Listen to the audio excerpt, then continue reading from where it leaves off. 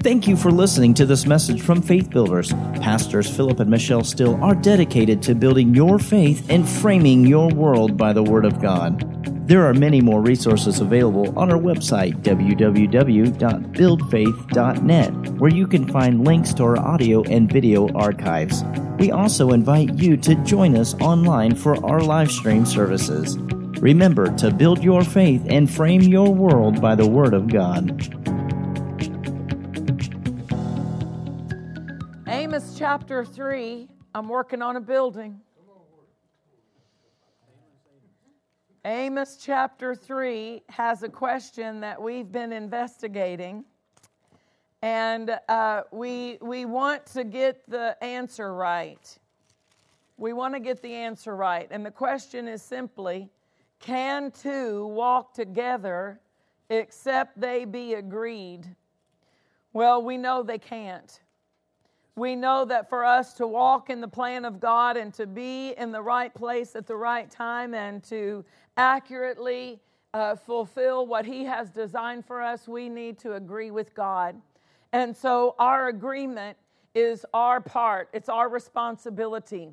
And we've covered a lot of ground. We've talked about the renewing of the mind, and not just in a clichéic way or just the random teaching about the renewing of the mind, but really about getting in the same perception that God is in, of seeing things from His point of view, from correcting what's in our mind so that we can accurately interpret and understand what God is saying. Yes. And so we've talked about some different things. All of those teachings are available for free on our YouTube channel, on our podcast channels. I encourage you to connect to those so that you can hear them again, because I need to cover a little bit more ground tonight. I do want to rehearse Isaiah 48 because it is a very important part of this foundation. It says, can two walk together except they be agreed? 48:17 of Isaiah gives us the understanding of how to get in agreement with God. It says, I am the Lord your God, which teaches you to profit, which leads you by the way that you should go. For us to get into agreement with God, we need the teaching that He's providing. He said, I teach you to profit. Whatever God teaches us will benefit our lives. And then He said, I lead you by the way. Not just a random way, but there is a specific way, and it will not be identified without His leading. We need the leading of God to find the way that He has prepared for us. Amen. So He said, I will teach you, I will lead you. So that makes our part. We are the student and we are the follower. We come to learn what He's teaching, and we come to follow what He's leading us to do. And that puts us in the receiving mode. That puts us in the correct mode to be yielded to Him correctly. And that's what we want. So to be in agreement with God, we need His teaching, we need His leading. And that's what's going to help us be accurate and to be in unity with God. That's what we're looking for. We're looking for a connectedness. We're looking for a unity. We want to become one with Him. Is that what Jesus prayed in John chapter 17? He said, I and the Father are one, and I pray that they would be one with me as I am one with you. And in that unity, there will be an accuracy. And so that's what he's explaining to us here. The teaching and the leading are necessary for us to get in agreement with God. Amen. And I want to talk tonight specifically about the importance of being in agreement with God during difficult times, during difficulty. We want to be in agreement with God because we don't want to wait until trouble comes to go get in agreement. We want to be in agreement so that God can lead us through it without any loss, without any detours, without any, because if we're in agreement with God, He's going to lead us through it, lead us around it, take us over it. He's going to take every step of the way. But if we've already found ourselves in trouble before we go to Him, then we're at the disadvantage. And so when trouble comes, we want to make sure that we have the correct response that maintains that unity and that agreement with God. And I want to look at 2 Kings chapter 6, first of all. 2 Kings chapter 6.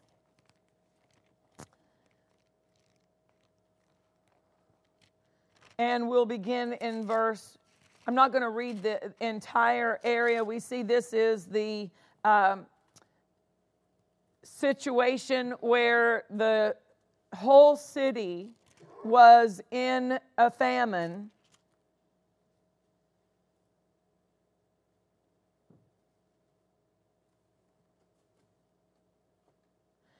And it was such a terrible famine. The famine was caused by the fact that they were surrounded by their enemy. So I will go ahead and begin in verse 24. It came to pass after this that Ben-Hadad, king of Syria, gathered all his host and went up and besieged Samaria. And there was great famine in Samaria. And then now we know why the famine. They were under attack. They couldn't get out of the city. They were surrounded. And so whatever was in the city was all the supply that they had. And so they eventually ran out of the supply. And because of that, there was great famine in Samaria. That, behold, they besieged it until a donkey's head was sold for 80 pieces of silver, and the 4th part of a cab of dove's dung. I don't care if it is a thimbleful. I'm not going to eat dove's dung. Help me, Jesus. Right? That's bad when they're paying for bird droppings and willing to eat it.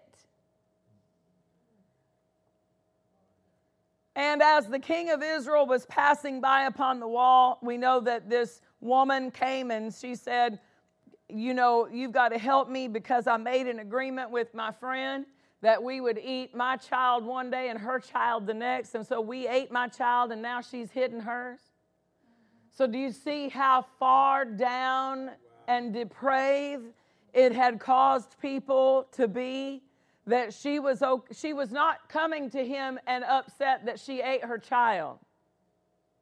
She was upset that her friend was hiding her child. How sad. So that tells us how bad this situation was and this famine was. And so in chapter 7 and verse 1, then Elisha said, hear ye the word of the Lord. Now that's what we want to hear. That's what we want to connect to. We want to connect to what God has to say. Hear ye the word of the Lord. Thus saith the Lord, tomorrow about this time shall a measure of fine flour be sold for a shekel, and 2 measures of barley for a shekel.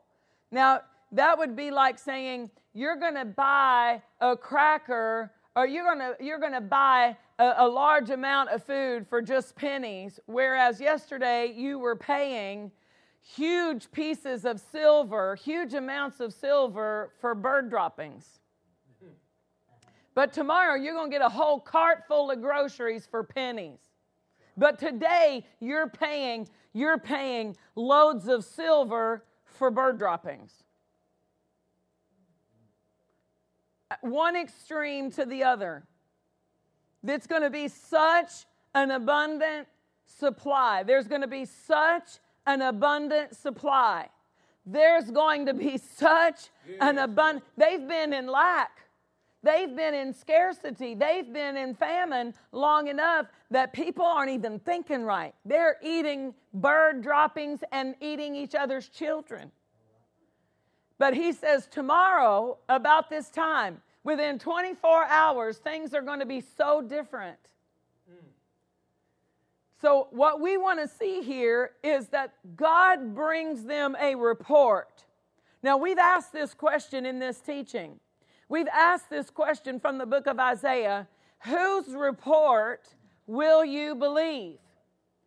And to whom will the arm of the Lord be revealed? And we've discovered that the arm of the Lord is going to be revealed to the person who believes his report. That's it. Whose report will you believe?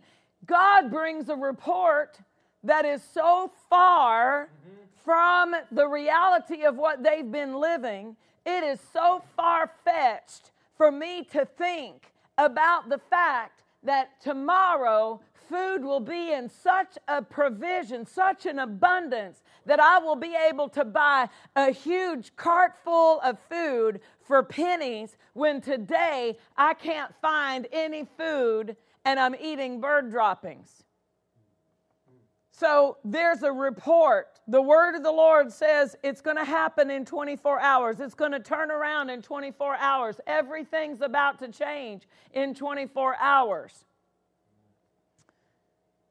It says, then a Lord on whose hand the king leaned answered the man of God and said, behold, if the Lord would make windows in heaven, might this thing be?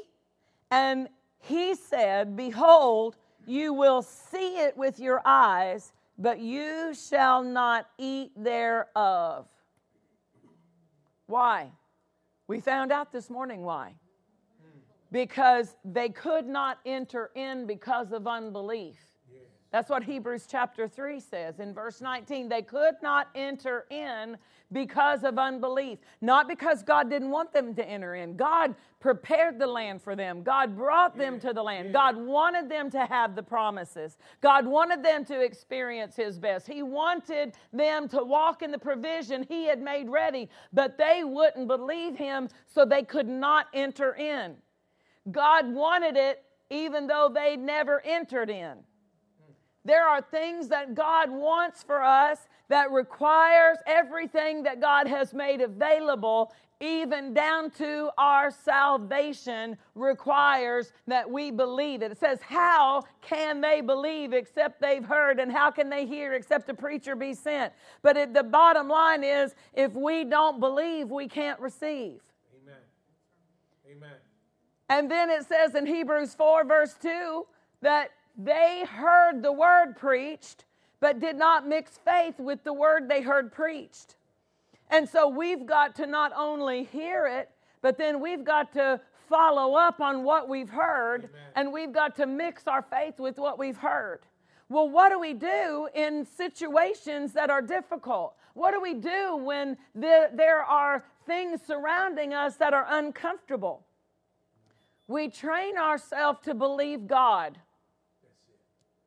That's it. Don't wait until trouble comes to go try to figure out how to believe God. Start believing God now. Do you know, I've heard of police officers who were just starting out. And they said the very first time that they ever went to the bank robbery call, the very first one, all of their training kicked in. Because they had been trained in the academy, because they had been trained and they'd gone through the rigorous training, when they encountered that pressure of the moment, when this is really happening, when now it's life and death, now we're in a situation that requires, if they would revert back to their training, they've already been equipped to know what to do. Amen. And they've got to follow the procedures and follow what they've been trained to do in that situation. And that's why God has provided discipleship for us. That's why He's provided the local church for us to come and train ourselves in believing God, so that when situations come, that we know how to stand, and we know how to overcome, and we know how to use our faith, and we know how to speak the word, and we know how to cast down imaginations, and we know how to take every thought captive, and we know how to cast our cares upon the Lord. We know how to stir up the gift that is within us through the laying on of hands. Now we've got all of these different equippings that God has given us, and now it's time to put them all into motion. This is what I've been training for. That's right. Amen? And so when a situation comes, that is a difficult situation and God speaks to us, we need to learn how to take His word over what we feel. We need to learn how to place His word above what the evidences of our senses are telling us. This is not the time to get your eyes on the wind and the waves, Peter. Yeah. This is the time, like the Apostle Paul, when the storm was raging around him and he was on a ship where they had tossed everything off the ship. The Apostle Paul gets a word from God that no one on board is going to perish in this storm, but everyone will make it safely, even though the ship is going to fall apart. Yeah. He has advance notice the ship is going to fall apart, but also the knowledge of God about the situation that every person will remain alive. Yeah. There's no evidence of that to the feelings. There's no evidence of that to the senses. There's no way to prove it other than believe it. That's it. All he has is, I believe God. And that's what he said. I believe God. And I think the people around him decided at that point what he said. I'm going to believe what he said. Because that's the only hope we've got. What other hope do we have? That's it. That's what we need to learn. We need to learn how, in the midst of a situation where there is no evidence for us of what God said is going to turn out the way it's going to turn out, we can say, I believe God. I believe God. I believe God. And so here we have a man who says, there's no way it can be. He's refusing to believe. And the bottom line is, because he won't believe it, he can't receive it. Amen. In any situation, God has designed His word to bring His deliverance. That's why we've got to have a proper response to the word. The word of God, you can't approach it like you would scroll through Facebook. You can't just hit the highlights like you would on a news report. You've got to come to the Word as authority. The Word is final authority in my life. Amen. It holds the power to change my actions. The Word holds the power to conduct my life. I'm going to take the Word and allow it to govern me. Yeah. The Word is going to lead me. It's going to tell me what I should do and what I shouldn't do. If the Word tells me a soft answer turns away wrath, then that's what I'm going to put in my mouth, a soft answer. If the Word of God tells me to forgive if I have aught against any, then I'm not going to tell God how I deserve to hold on to that unforgiveness because of what that person did to me. I'm going to say, you know what, Lord? You said that if I have anything against anybody, to drop it, leave it, and let it go. So here I am. I drop it. I don't hold that against them. Well, they really treated you wrong. So what? The Word says I am to forgive them.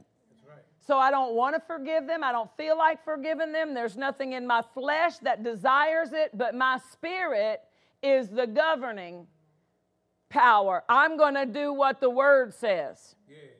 And so this puts us in the place that the Word can work for us, because God's going to bring His help through His Word. Amen. What does Psalm 107:20 say? 107:20 of Psalms says, He sent His Word and healed and delivered them from their destruction. So when God wanted to bring help to them, how did He deliver it? How did He transmit help? With His Word. His Word conducts His help. His Word transmits His help to us. So for us to say, oh God, you got to help me. God, you got to get me out of this. God, you got to do something. He said, here's my help. Here's my help. I'm helping you. I'm helping you when you hear answers preached over the pulpit. I'm helping you when I lead you to a scripture. It's your help. Take that scripture out of the page and put it in your mouth and in your heart. And in your heart and in your mouth and in your mouth and in your heart until it brings the manifestation of what I desire. God helps us with His Word. We've got to see that whenever God desires to change a situation or move a person forward in life, He uses His Word to make progress. He uses His Word. What did He tell Jeremiah in Jeremiah chapter 1? He said, Jeremiah, I put my word in your mouth, and I'm setting you in a position to tear down and to destroy and to bring to ruin and to build and to plant. How is Jeremiah going to tear down the enemies? What the enemy had built up? How is Jeremiah going to destroy what the enemy had constructed in that nation? How is he going to do it? The Word of God in his mouth. Right. And so God said, I'm going to effect change, and this is how I'm going to do it. I'm going to put my word in your mouth. That's how we're going to do this. Yeah. So if God wants to change it, His Word, even to bring salvation to humanity, God began from Genesis declaring and prophesying and proclaiming Jesus in the Word. He began to say, the seed of the woman will crush the dominion of the serpent. Hallelujah. And from Genesis all the way through the Old Testament, God spoke His Word. He sent His Word. He sent His Word. And Jesus is the Word made flesh. He came as the Word and entered into the womb of Mary as the Word. She received the Word and said, be it unto me according to your word. And the Word was made flesh, and the Word brought salvation, and the Word rescued us, and the Word redeemed us, and the Word purchased us. So if God wants to change our lives, He brings His Word. It's His Word that's transmitting His help to us. His Word is transmitting His rescue. It's transmitting the wisdom of God, the light of God. Jesus said in John chapter 6 and verse 63, Jesus said, my words are spirit. My words are spirit and they are life. The words of God contain His Spirit, conduct His Spirit to us, conduct His life to us. That's how you can receive the preached word and be made a new creature in Christ. You are born again by the incorruptible seed of the Word of God. And if He started your life that way, that's how His life is going to continue to work in us by His Word. Yeah. He sent His Word. So these people were experiencing famine, and God brought them help by a word. It wasn't the 4 lepers that initiated this change. We know the 4 lepers got up, and they said, why do we sit here till we die? But that wasn't where the initiation of that help came from. It helped when God pronounced His word through the prophet and said, tomorrow, about this time, everything you've been experiencing is going to be changed. It's going to be different. It's going to be delivered. You're going to be free from this. How did it start? The word. And somebody believed it. That word has to be proclaimed. And that's why you have been authorized to proclaim God's word. Yeah. You are never at a disadvantage. You don't have to wait till pastor comes and says it. You can open up your mouth and say it. And there are some things you need to say in your house. Your house needs to hear you prophesy some things. Right. You are the prophet of your own life. You are the one who is authorized to say, not in my house, not fear in my house. No more worry in my life. You've got to prophesy some things. You've got to declare what the word of the Lord is in your house, because that authorizes God to manifest His will in that situation. Let's look at Isaiah 55:11. And I'd like to see that in the Amplified if I could. Isaiah 55:11. I'm going to go straight to the Amplified. It says, so shall my word be. God's telling us how His word works. And I'll tell you, when we read Isaiah 55:10 and 11, that needs to be your goal. You need to set a goal, because God wants the word to work in your life the same way he describes it working for him here. He says, so shall my word be that goes forth out of my mouth. It shall not return to me void, without producing any effect or useless. The word is not just to make us feel better. It's not just to get our hopes up. The word is designed to produce effect. If you're speaking the word, you're doing something. You are doing something about the situation by speaking the word.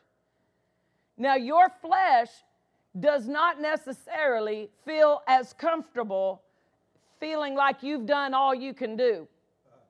And so your flesh likes to reason and to try to worry about it and try to figure out what else can I do.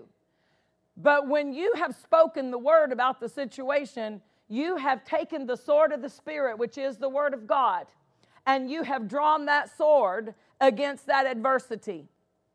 You have taken the hammer of the word. Isn't that what Jeremiah says? My word is like a hammer that breaks in rock. It breaks the rock of most stubborn resistance. It breaks it in pieces.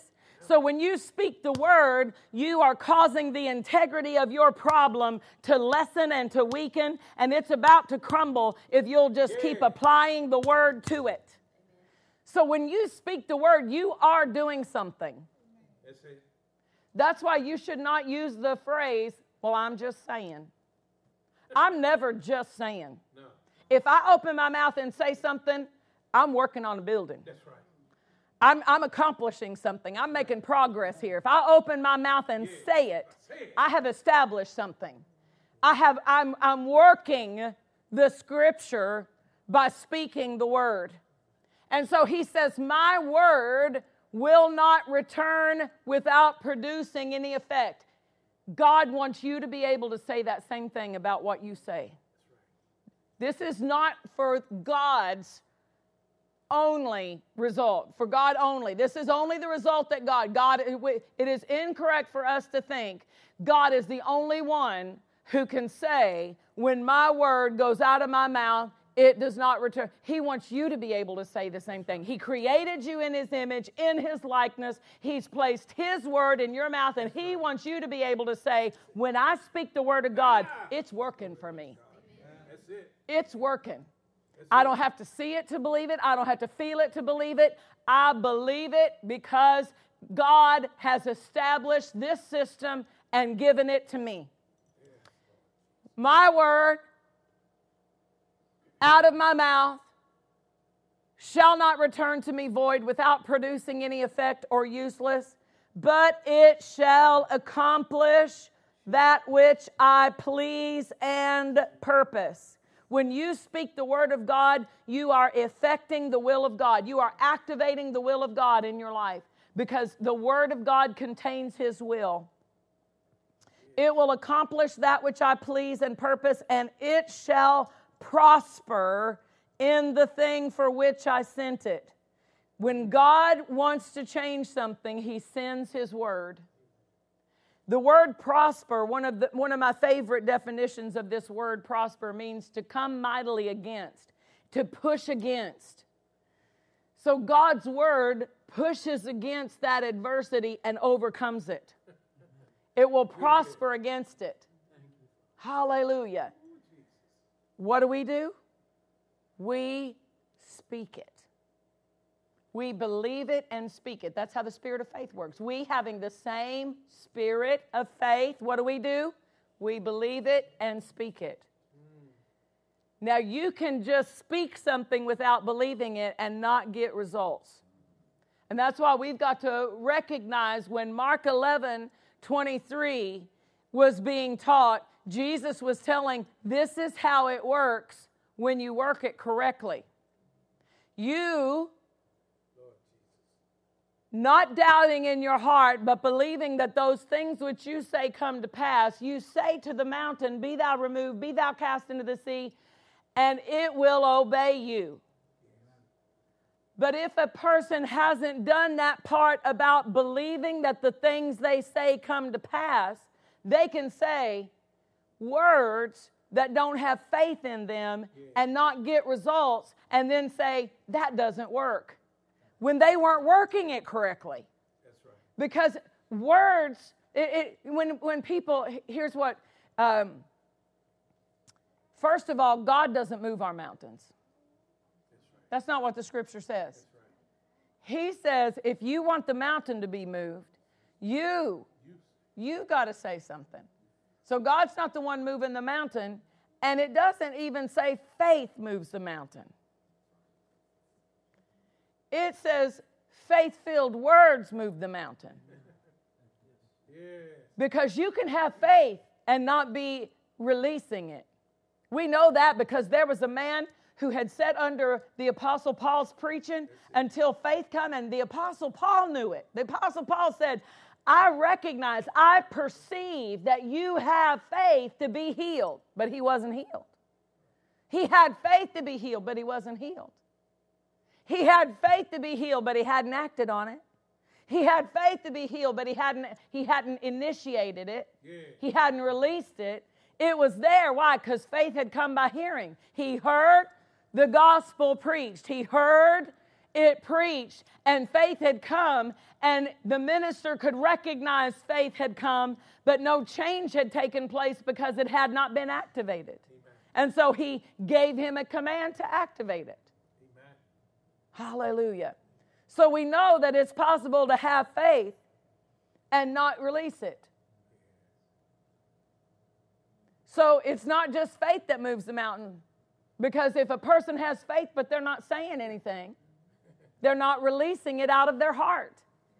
Out of the abundance of the heart, the mouth is designed to speak it. It has to come because your mouth is the authorization. With the mouth, confession is made unto rescue, restoration, deliverance, salvation. All of those definitions are appropriate for that New Testament word, salvation. With the mouth, confession is made unto rescue. Well, God, I'm believing God. I'm believing God. Well, what have you said about it? Have you called the end from the beginning? Have you called it like it is? Not like you want it. Not like it's going to be in the future. Not saying, well, I believe God's gonna. That's not faith. I believe God's gonna. That's not faith. That's hope. Faith says, I have it now. Faith says, God has done it. Hallelujah. Amen. Hallelujah. Faith says it. Faith says it, not just thinks it. Faith says it. Faith says, and listen, we're not just saying it to try to convince other people. We're not just saying it to try to make other people think that we've got faith. I'm talking about what comes out of your heart with a confidence, with a determination, what comes out of your heart. Faith calls it like the Word says it. Do you see the agreement? Do you see the connection? Hallelujah. If God's going to change it, He's going to send His Word. We've got to agree with the Word. We've got to agree with the Word. So the Word came to change their situation. That was what initiated the deliverance that they encountered. Let's look at Matthew chapter 8, just to see the proper reception of the Word. Let's look at 8, verse 8. This is the centurion who caused Jesus to marvel at his faith. Yeah. The centurion answered and said, Lord, I'm not worthy that you should come under my roof, but speak the word only, and my servant shall be healed. For I am a man under authority, having soldiers under me, and I say it to this man, go, and he goes, and to another, come, and he comes, and to my servant, do this, and he does it. And Jesus, when he heard it, marveled and said to them that followed, verily I say unto you, I have not found so great faith, no, not in Israel. he called this man's words great faith. What was so great about this man's faith? He only needed the word. He didn't ask for any other proof, any other evidence. The word was evidence. If you speak the word, that's all the evidence I need. If I have your word on it, that's the evidence. And he left, and it took him evidently about a day to get back home. And when he got home, they said, your servant he's getting better. And he said, when did he start to get better? And it was the exact time that Jesus had said, be it unto you as you have believed. Is that what he says in verse 13? As you have believed, be it done unto you. How do we know how did he believe? We know because of what he said. We know exactly what he believed because he said it.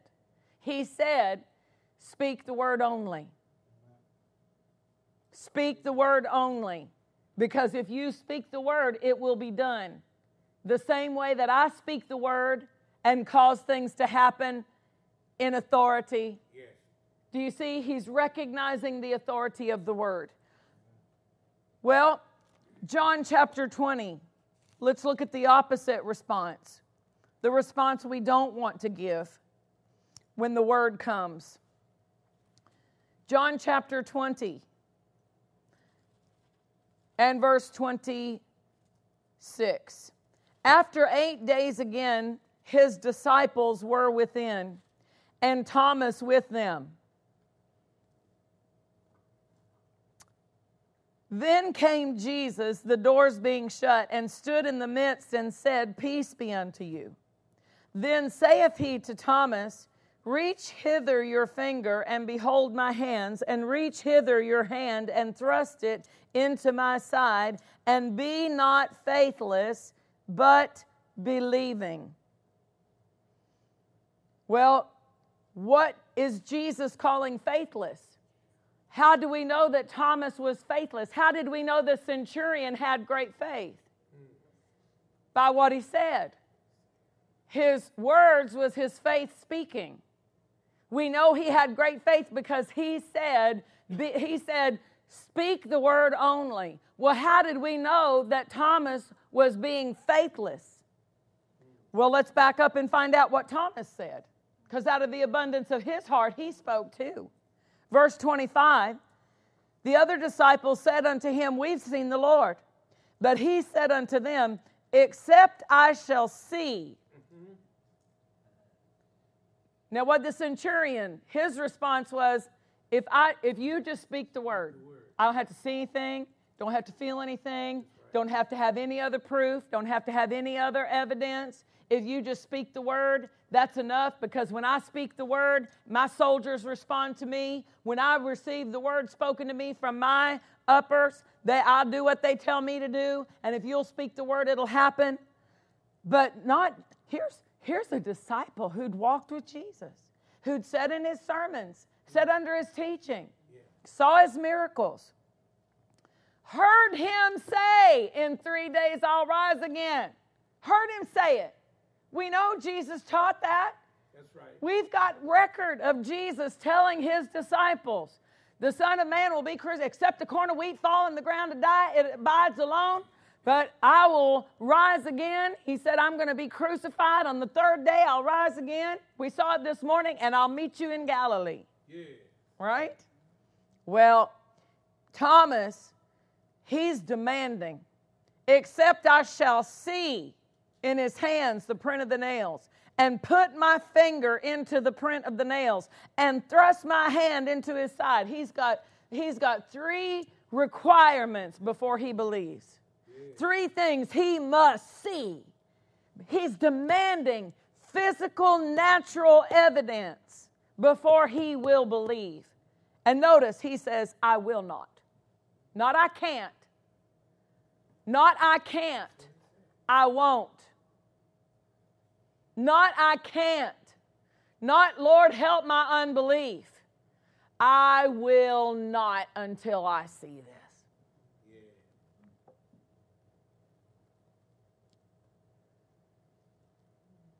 So when do we believe we're healed? When we feel it? When the doctor's report changes. That's why if you come to me and you say, Pastor Michelle, pray with me that this doctor's report will be such and such, I'm going to say, I'll pray with you that Isaiah 53:4-5 is going to work for you. You are the healed of the Lord. Because if I just pray for the doctor's report, somebody might make a mistake and switch the report and you get somebody else's report. Yeah. That's not right. That's not our determining factor. And I'll tell you what else. If you get a false report, or if you get, does our faith stop when the report comes back? I'll take you one a step further. If you've ever read Christ the Healer by F.F. Bosworth, he says it is inappropriate for you to judge that you're feeling better after prayer. He said that for you to judge that you're healed because you start feeling better. Inappropriate for you to say, oh, I'm healed because I feel better. No matter how I feel, I'm healed. Amen. No matter what my finances say, I'm blessed. Why? Because I'm not doing this by feeling. I'm not requiring natural evidence before I'll believe it. Amen. I'm believing it because the higher authority of the Word of God has revealed it to me. And so regardless of how the report comes back, regardless of how my body feels, regardless of the symptoms, if you'll remember, Brother Hagin dealt with a lot of people who had received healing under the tents in the miracles and the signs and wonders of the tent crusades. They received healing through a gift of the Spirit or through an anointing on an individual. But because they didn't have faith to keep it, they lost it. And he would go into a town that had 2 months before had a great healing ministry, visit that town, and the pastor would say, my people got healed under the tent, but 6 weeks later they lost it. Can you help us?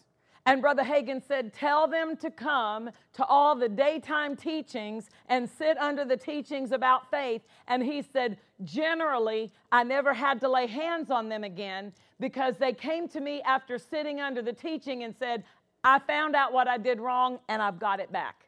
Amen. They got it by faith. So if you receive healing through an anointing on somebody's ministry or a gift of the Spirit, we still have our own responsibility to maintain that healing with faith. Amen. But he taught in the book, and I think we have it in our bookstore, how to keep your healing. He taught how they lost it. He said that he would go into places and he uses a couple of different examples. And in one of the examples, there was a man who had such bad hearing that even with his hearing aids in, they would have to scream at the top of their voices to be able to speak to him. He was on a cane. He got healed in Brother Hagin's meeting, and Brother Hagin was there for like 6 weeks in this meeting. And this man got healed. And then a few weeks later, he recognizes he's got his hearing aids back in. He said when he got healed, that they could stand with his back to them and then be like 6 foot away and whisper, and the man could hear it. He could hear a pin drop. But after about those 4 weeks, he came back in. He's got his hearing aids back in. He's got his walker back out. And Brother Hagin said to him, and he said, I had to scream to get him to answer me because he couldn't hear me again. And I said, what happened to you? And he said, I went to the post office and I just felt some of that same pain, and I felt like I got muffled in my ears, and I said, I must not have gotten healed. He'd been healed for 4 weeks. But when the symptom came back, do you see why we don't want to base whether we are or not on how we feel after prayer? Amen. When the symptom came back, he agreed with the symptom. I must not be healed. And the devil robbed from him.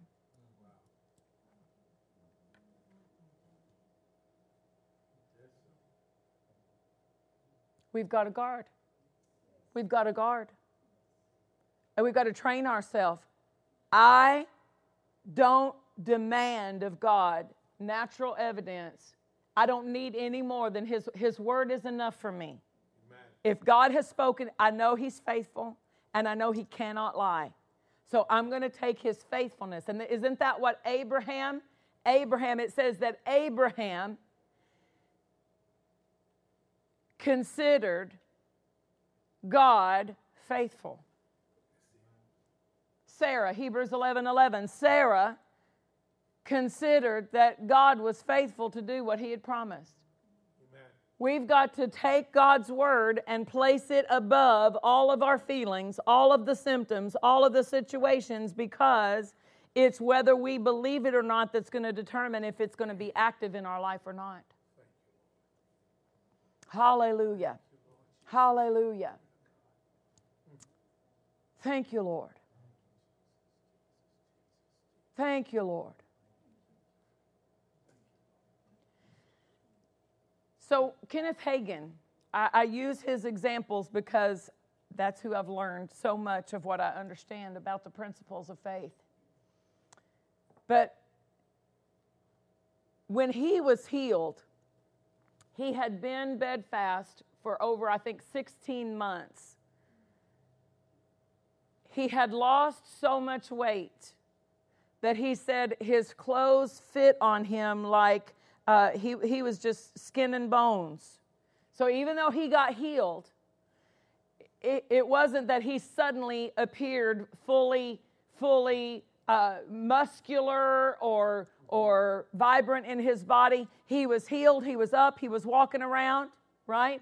But he was still 80 pounds. And he went back to school. And his school teachers were so upset because they thought he's going to die in the classroom. The doctor had said he's up just by willpower. He's just up by willpower, and they still had his estimation of him dying. And he said, they had told me that I would die in 90 days. And do you know, the devil brought that calendar to me every night and said, you've got 60 more days. You've got 30 more days. Just every night, helping him keep that, not wanting to, but just suddenly that what those words had been spoken. And he said, I had to overcome what they had said. He went to school. He had to walk 2 miles to school. And in the school, there were a lot of stairs and a lot of different levels in the school. And so the teachers were afraid that he was going to die in their classroom. And so they went to the principal, and the principal attended his church, and the principal knew him. And so he went into the principal's office, and the principal said, the teachers are really uncomfortable because, they think you're going to still die. And so are you sure you need to come to school? And he said, the Lord has healed me. And the man said, I cannot do anything to hurt your faith. So I'm not going to prohibit you from coming to school. But this is what I'm going to tell you. And Brother Hagin said he did not know how difficult he made it when he made the following statement. The man said, this is what we'll do. If you are ever too sick to come in or too weak to walk into school, we will not count you absent.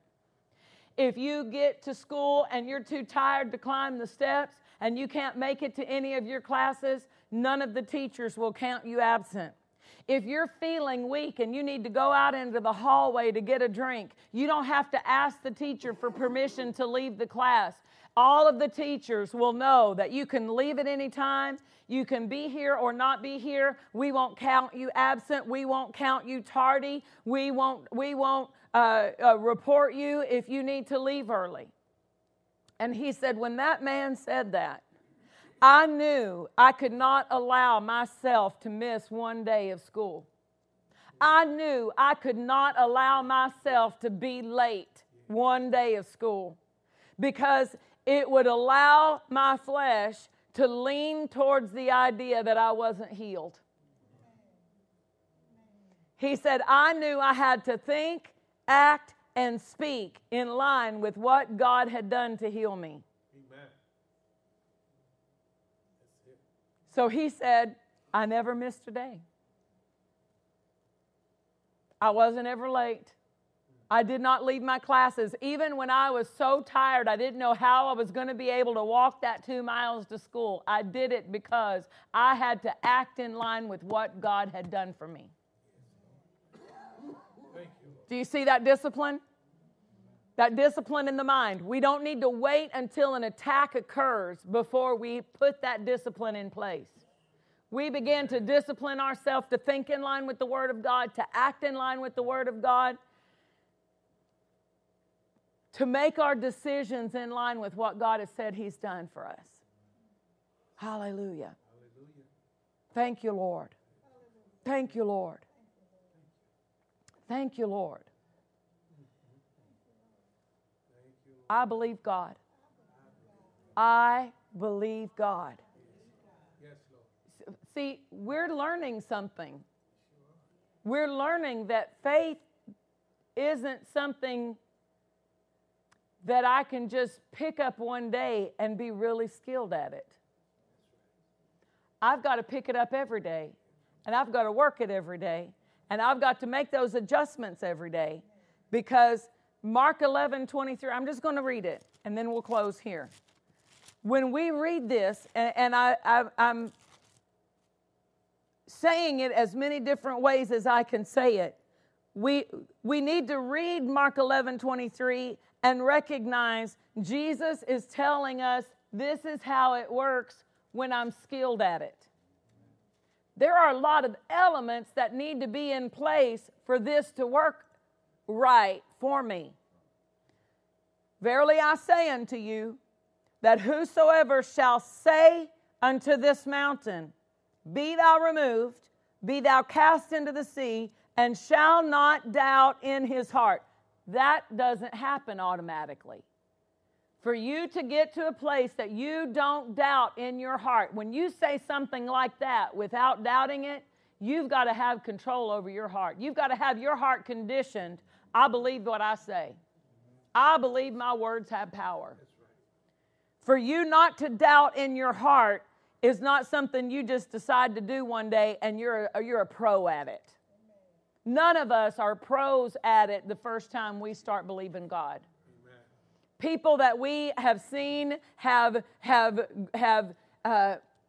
exercised their faith and exhibited their faith. They're still working these same principles, but they've been working them long enough, like the basketball player who's been shooting those baskets from the free throw line. That's not the first time that they've ever done that. They've spent hours and hours and hours and hours and hours practicing that shot. And even though they've done it hundreds of times, they don't skip practice because I don't need it. I've done that before. I still need the practice if I want to keep the muscle memory, if I want to keep the accuracy. Faith requires practice. Faith requires a constant application of the principles of faith. Shall not doubt in his heart. That takes practice. That takes a conditioning of the heart. That takes a relationship with God. That takes an honor for his word. Yes, Lord. But shall believe that those things which he says shall come to pass. Not just when you're speaking to the mountain. That's not the only time you need to believe the things you say come to pass. You have to come to the point that everything you say, you believe it will come to pass. And for a lot of people, that could be dangerous. It could be dangerous if the things they're saying come to pass. Because they say things like, that cost me an arm and a leg. That burns me up. How about this? Mind blown. Not this mind. Sound mind right here, right here. Sound mind. That's it. Nothing going to blow my mind. That's right. Sound mind. Amen? So you hear it's things that get into people's vocabulary. We don't want to say things that we don't believe because it confuses our spirit. We've talked about that in this teaching. Amen. We've talked about that in this teaching, that it deceives, that if a man thinks that he's religious but doesn't bridle his tongue, thinks that he's spiritual but doesn't bridle his tongue, that man's deceiving himself. Amen. The unbridled tongue will deceive our heart. So when Jesus is saying you've got to believe that the things you say come to pass, he's talking about all day long. You've got to use your words with such an accuracy. Your words are like bullets coming out of your mouth. And that's why it is dangerous for you to say things when people pull out in front of you. They may not be cuss words like we know them, but if they're detrimental, you might be speaking something negative on a child of God. You don't know that person in that car. You don't know. Why would you say, you stupid, what you doing? Who gave you that driver's license? Don't say that. That's cursing them. You're using words. That person is using, not you, those other people. They're using words to destroy. What did he say? I'll put my words in your mouth. If you want to use your faith properly, you're not going to use your words improperly. Because my faith is all about me believing what I say comes to pass and me being a steward over the words that I speak. Yeah. So that I'm only saying what I believe and what I desire. Why? Because I want to work Isaiah 55:11 the way God works Isaiah 55:11. The words that I speak come out of my mouth and they produce the desired result all the time. Not just in prayer, not just when I'm speaking to the mountain, but my words have power all day long. Your microphone is on all day long. Hallelujah. He said, whatever I speak, I've got to believe that it comes to pass, and then I'll have whatever I say. Do you realize that the Tower of Babel, God said they are capable of achieving whatever they set their minds to because they are all of one speech. What? They've got unity in their words. Do you realize the power that God created man to have? We have dominion with our words. So what did he do? He confounded. And the word confounded means to fodder. Do you know how to fodder an animal? If you're feeding a horse and that horse needs a cup of really nutritious grain, that cup of grain is not going to fill the stomach of that horse. So you put 1 part grain and 3 parts corn. Filler.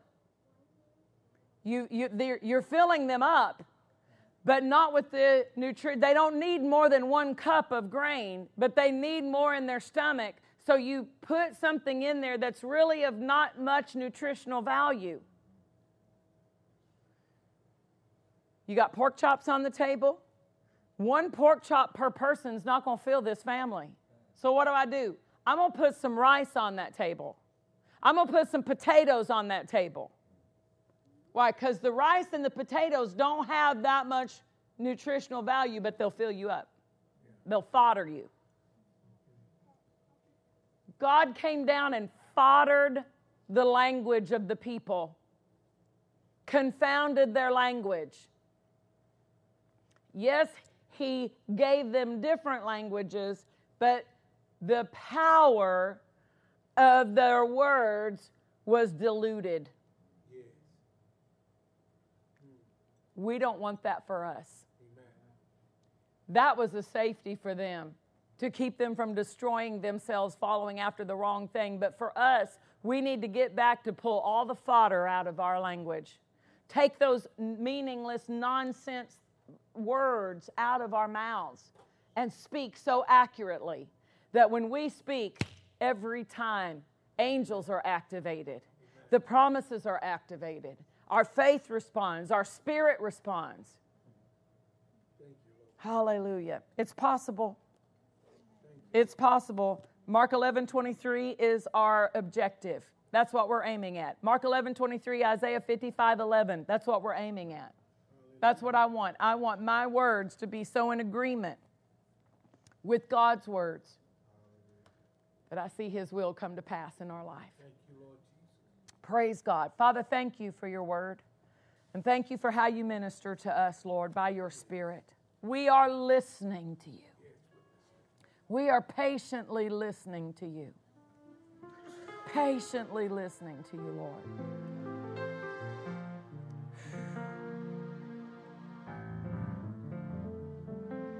We have ears to hear.